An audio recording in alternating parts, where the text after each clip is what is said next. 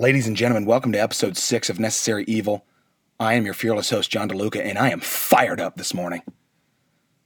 You see, when I woke up, I remembered that I am a free man. And I'm about to begin exercising that freedom.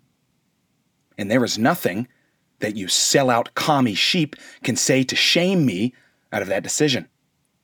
We shut down the world economy to slow the curve, not to find a cure. Suicides are on the rise. Supply lines are running thin. Working Americans' lives have been financially and psychologically upended. And you tiny, insignificant amoebas are jumping at the opportunity to hand over your personal sovereignty to the wealthy oligarchy that is our technocratic and bureaucratic elite like a bitch in heat. And you love it. Tell me what to do, overlords. Make my decisions for me. Bring me my daily rations as I sit in angst, hanging on your every word, granting you this godlike power, this almighty omnipotence to reign supreme over us mere peons. Well, I'm going to tell you something. The buck stops here. Thomas Jefferson once said that timid men prefer the calm of despotism to the tempestuous sea of liberty. Ben Franklin said, "They who would give away their liberty for a temporary safety deserve neither." Well, today, my fellow Americans, I will not comply. I will not roll over and obey as you steamroll everything I hold dear. If you prefer to sort this out in the comfort of your home, then be my guest. But I would rather die a free man than live one moment under the rule of tyrants. All right, welcome everyone. Let's get down to business here, specifically Corona business and opening up the economy. Now, there are some ferocious opinions on both sides here, and as per usual, I find many of them, possibly even many of you, to be hysterical, close-minded, and borderline infantile. So before we start, let's get some things straight here. Number one, you have no idea what the hell you are talking about. And neither do I. So stop spewing manure out of your ass and turn your freaking brain on for a change of pace. There are maybe 10,000 voices in the entire universe who have enough expertise in immunology to possess an educated opinion about the spread of COVID-19 and the necessary steps we should take to mitigate the death while preserving a terribly damaged but overall treatable economy. Number two, outright refusing to express skepticism or acknowledge potential bias with the CDC, the WHO, politicians on both sides, and the media figures is analogous to seeing multiple HD videos of your girlfriend cheating on you with the entire lacrosse team, and instead of leaving her, you buy this gutter rat an engagement ring and a flight to Thailand. She belongs to the streets, brother. And you're not Alex Jones for pointing out some very obvious conflicts of interest here. Number three, if you cannot see that regular working class people can disagree about where to go from here and still come from a place of genuine benevolence, then you are not mature enough to be having this conversation. It's probably not your fault, but nonetheless, please turn this episode off and return to your regular scheduled programming, where the opinions you want to hear can pour in to make you feel better about your miserable life. So, we've been on lockdown since the beginning of April. Official stats per the CDC have us just under 40,000 COVID-19 deaths. This is May 4th, by the way, that I'm recording this. Most of the mainstream media has reported that number as 69,000 deaths, but that includes the almost 30,000 in which it has been ruled that COVID might have played a factor, all right? And, multiple reasons they may have included it. I would argue that it's to scare you, but that's okay. They're free to do so. So officially, COVID deaths is at 40,000 out of 1.25 million positive tests thus far. And remember, most of these people are asymptomatic, so that actual number of Americans who have contracted this virus is likely significantly higher. Studies out of California have shown that this thing is way more contagious than we thought, which is kind of scary until you realize that that means it's also way less deadly than we thought. This study out of Boston, where they tested 200 random streetwalkers for antibodies, 31.5% of them were positive. And that's a really good sign. That means that herd immunity could be the best way to fight this thing, and it means that it's not nearly as lethal a diagnosis for those under 80 and with functioning immune systems than we were told. 6 weeks ago, we were told to expect up to 1 million deaths from this thing, just in America. Then a month ago, they revised it down to 100 to 300,000 deaths. A couple weeks later, it was 60,000. All right, that is what I mean when I say that you must, not should, you must be skeptical of anyone giving you important information, not just about corona, anytime. All right, question everything. Is there any conceivable scenario in which this person or the agency they represent could even somewhat benefit from exaggerating or outright lying to me here? Question relentlessly. People telling the truth encourage questioning. It allows them to eliminate any doubt or any holes in their theories. Remember that. Except China. We must never question China. They've been corona-free for 3 months now, and anyone so much as raising an eyebrow in pontification is an imperialistic, inbred racist who watches Fox News and loves cow-tipping with his sister, who also happens to be the mother of his children. So we are not questioning China. But the CDC, the WHO, the politicians, and the media, don't you sit there and pretend like there is no way that they could gain a little bit more power or a little bit more money if they overstated this thing. Well, the government would never do that. Come on. Really? Because we just stopped injecting Guatemalans with syphilis like 50 years ago. You know about Tuskegee. Well, how about down there? Or how about when we turned 2 Japanese cities into glass in the same week? Or when Barack Obama hit 7 different countries, none of whom's conflicts were congressionally approved, by the way, with a combined 26,000 bombs in 2016. It was so many that one month the Air Force actually ran out of bombs. All right, so don't sit there and pretend like this would be the most egregious act that a part of the government has ever taken part of. All right, we were told that these shutdowns were designed to slow the curve, not to eradicate this thing or to find a cure. And by all accounts, that is what we have done. So if you ask me, it is high time we start giving people the freedom to act on their own accord, to provide for their family, and to risk their own safety as they see fit. If you want to stay home, do it. My parents are in their 60s. They're not going to be going out anytime soon, and for good reason.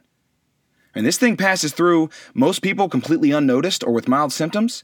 But for the people it hits hard, buddy, it is nasty. The ventilator settings I'm hearing from friends in New York are just unheard of. And, when these people start decompensating, the process is rapid. It's like getting sucked into a black hole. So you righties out there have to come to terms with the fact that this ain't the flu. All right, this ain't no normal pneumonia. All right, I've seen several of these patients at Duke so far, and I'm telling you, man, these patients are sick. Not sick like you're shopping a Hot Topic either. I mean sick like asphyxiating to death on your own phlegm, fully conscious. All right, so I understand the argument that we need to be careful here, because we do. All right, but hear me out. We're banking on the idea that Bill Gates is just going to make this successful vaccine in 18 or 24 months, right? Now, let's leave alone the fact that he's testing this damn thing in Africa because he doesn't see them as people and because he can sweep it under the rug if this thing has you pissing out of your eyeballs. Let's ignore that for the time being. Do you really think this is sustainable? For a year, 2 years? We got food bank lines of 50,000 cars in some cities every day, all saying, please give me some food so I don't starve. And before this thing started, over 50% of Americans could not fund a $600 emergency in cash. So seriously, how much longer can we keep this up? And more importantly, is it even helping? The Imperial College model was used to justify much of the European shutdowns. And If you don't know, Sweden went about a voluntary isolation system where people were allowed to keep their business open and travel about if they chose to do so. They encouraged them to isolate, but they gave them the freedom to decide. So the model predicted that by May 1st, 3 days ago, Sweden would have surpassed 40,000 COVID deaths because of the refusal to institute forced quarantine. The reality? 2,600. So that begs the question, if they didn't sit inside all month, weakening their immune system and draining their savings account, and they saw a completely normal death rate, then are the lockdowns even helping? It's a valid question. I mean, everyone's allowed to go to the grocery store. So you're telling me that the one place I can go is the one confined area that everyone who lives within 10 miles of me has been in the last 3 days? Well, why the hell can't I go anywhere else? I'm touching everything in the grocery store. It's a straight up petri dish in there. Immunologically, it's a nightmare. And, now we have everyone claiming, oh, you can't put a price on a human life. Or my favorite, he's picking the stock market over human lives. Well, what if I told you that historically, suicide rates increase about 3% for every 1% unemployment goes up, and that's without social isolation? Does that change the narrative a bit? And even discounting that, listen, we're not going to shut the economy down if it kills 10 people a day, right? But we probably are if it's killing 10,000 a day. So obviously, there is some exact point between 10 and 10,000 where the value of those lives are not worth the risk of a stalemated economy. And I would argue that we are well past that point now. Just yesterday, North Carolina had, brace yourself, 8 deaths from COVID-19. 8! In a state of 11 million. I would be willing to bet my life savings on the fact that more than 8 people got their nipple chopped off in a mousetrap today. Okay? I mean, they've built multi-million-dollar temporary hospitals all over the country, Kentucky, Houston, all over, to prepare for this massive influx of corona patients. And guess what? The one in Kentucky, they never filled a single bed. They're about to take it down. Same thing in Houston. I mean, same thing in dozens of cities all across the country. It's obviously better to be over-prepared than under, but at some point, you got to cut your losses and admit that you were wrong. I mean, do you think this is sustainable? 12, 18, 24 months? Till we have a vaccine? Just keep printing money to mail people? Can you even spell inflation? I mean, you keep printing money and just giving it away to people because they have a pulse, then corona is going to be the least of your worries. Right? And I'm the asshole for wanting low-income workers to have the option to go back to work, to bring home a paycheck. I'm the asshole. Okay. All right. And don't you dare tell me that the government will collectivize the farming and agriculture industry and everything will just be all well and good. Ask Zimbabwe how that went down. Huh? Ask anyone from Mao's China how that went down. Oh yeah, you can't because they starved. And then their neighbors came along and ate whatever meat they could scavenge off their corpse. Sorry, Jimmy. I know we go back. I know we've been friends for a long time, but your face is looking mighty tasty. Hadn't had a solid meal in a few days. Sorry. 35 million Chinese starved to death in a 2-year period when Mao launched the Great Leap Forward. 400,000 Ethiopians starved in the 80s after the Marxist Dergs took over their agriculture.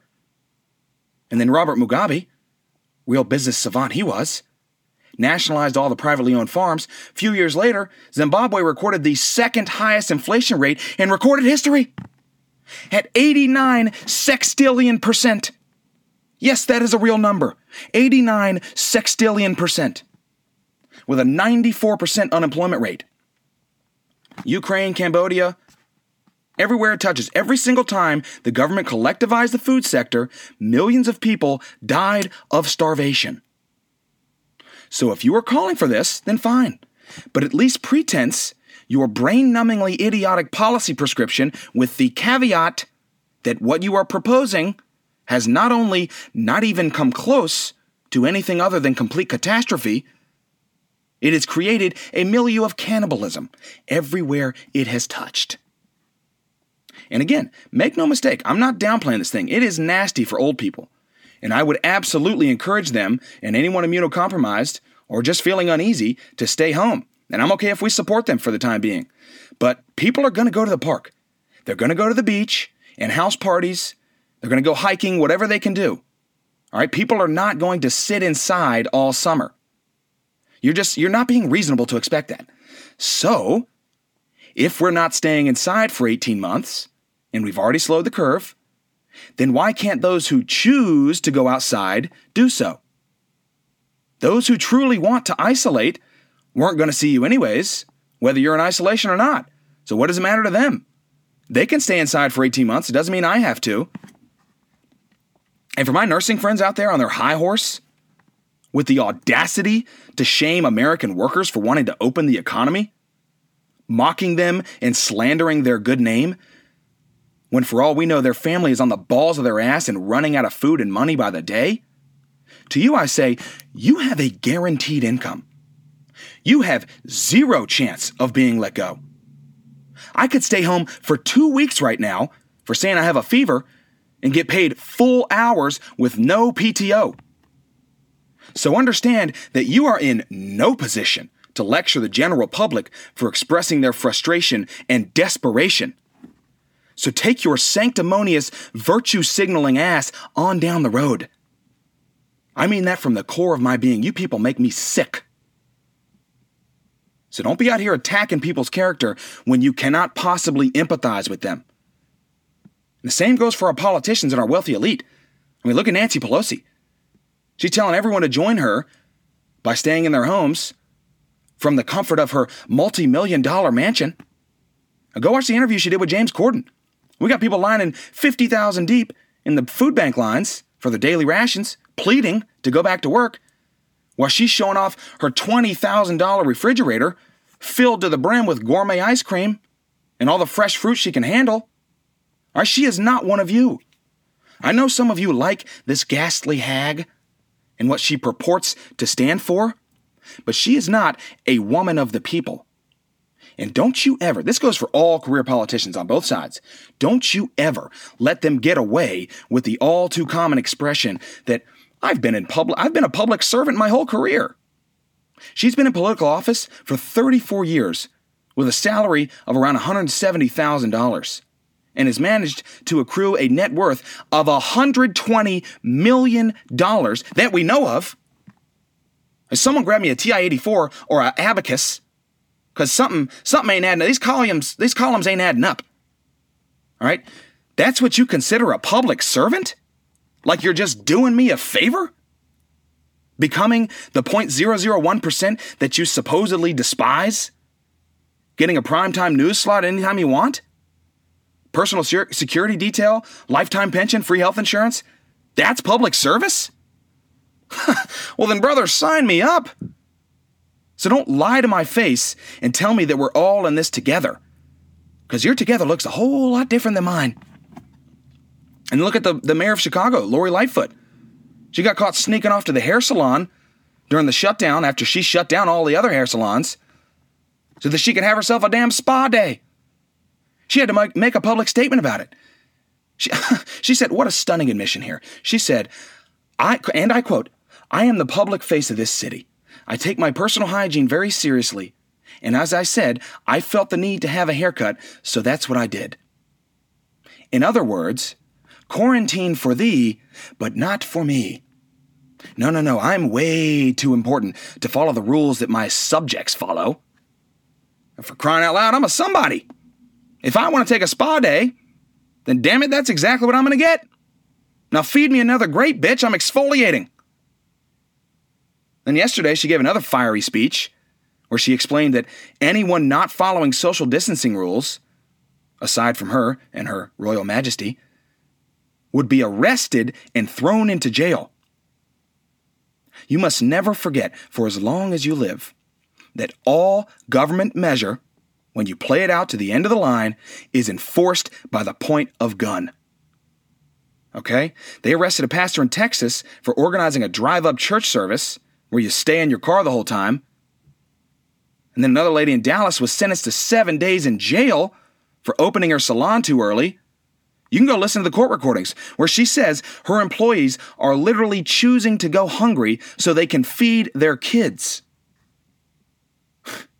At least the Obamas put out a heartwarming message about doing your part, being one of the good guys by staying home. Said to only leave your house if you need essential food and water, essential household supplies, or have an essential job. That's weird because 24 hours prior, Barack was ripping 3 woods off the tee at the local country club. Living it up. Well, of course, he doesn't have to follow the rules of us mere mortals. He's big time. And he's got to shave a couple strokes off that golf game. So shut up and do as you're told, citizen. We know what's best for you. And just so you don't think I cut Republicans any slack, how about our boy from North Carolina, Senator Richard Burr? Burr was involved in a Senate-only briefing about the coronavirus a few months ago, and they were told what they could expect in the coming months. Well, Burr made it a point to go on TV and tell everyone to relax. Nothing crazy is going to happen. It's going to be just like Ebola. Just relax. Meanwhile, he's dumping $7 million worth of stock, his only successful market-beating trade of his life. He knew, and he lied to you so as to enrich himself. Not only should Richard Burr be removed from office, I think we could raise quite a bit of COVID-19 relief for low-income families by putting together a pay-per-view flogging and or stoning of this cheese-eating rat bastard. So these people are not one of you. They do not understand you, and they don't want to understand you. Here's a good example. Here's another one of my favorite admissions of all time.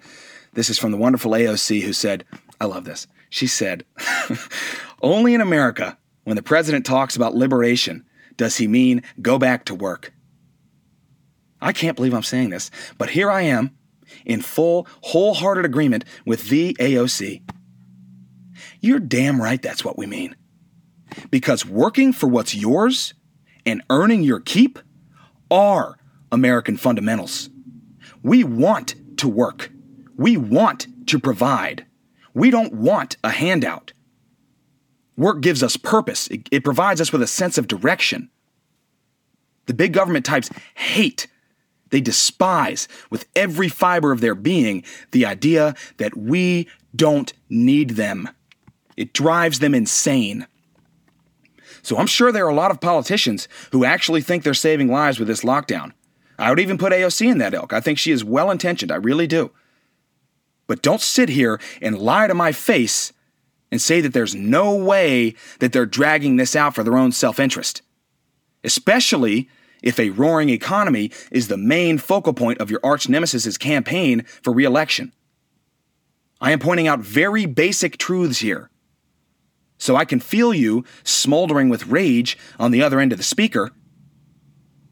And if that is you, getting upset at my criticism of people you have never met, then I do not say this lightly. Please, I implore you, seek professional psychiatric help. You need it.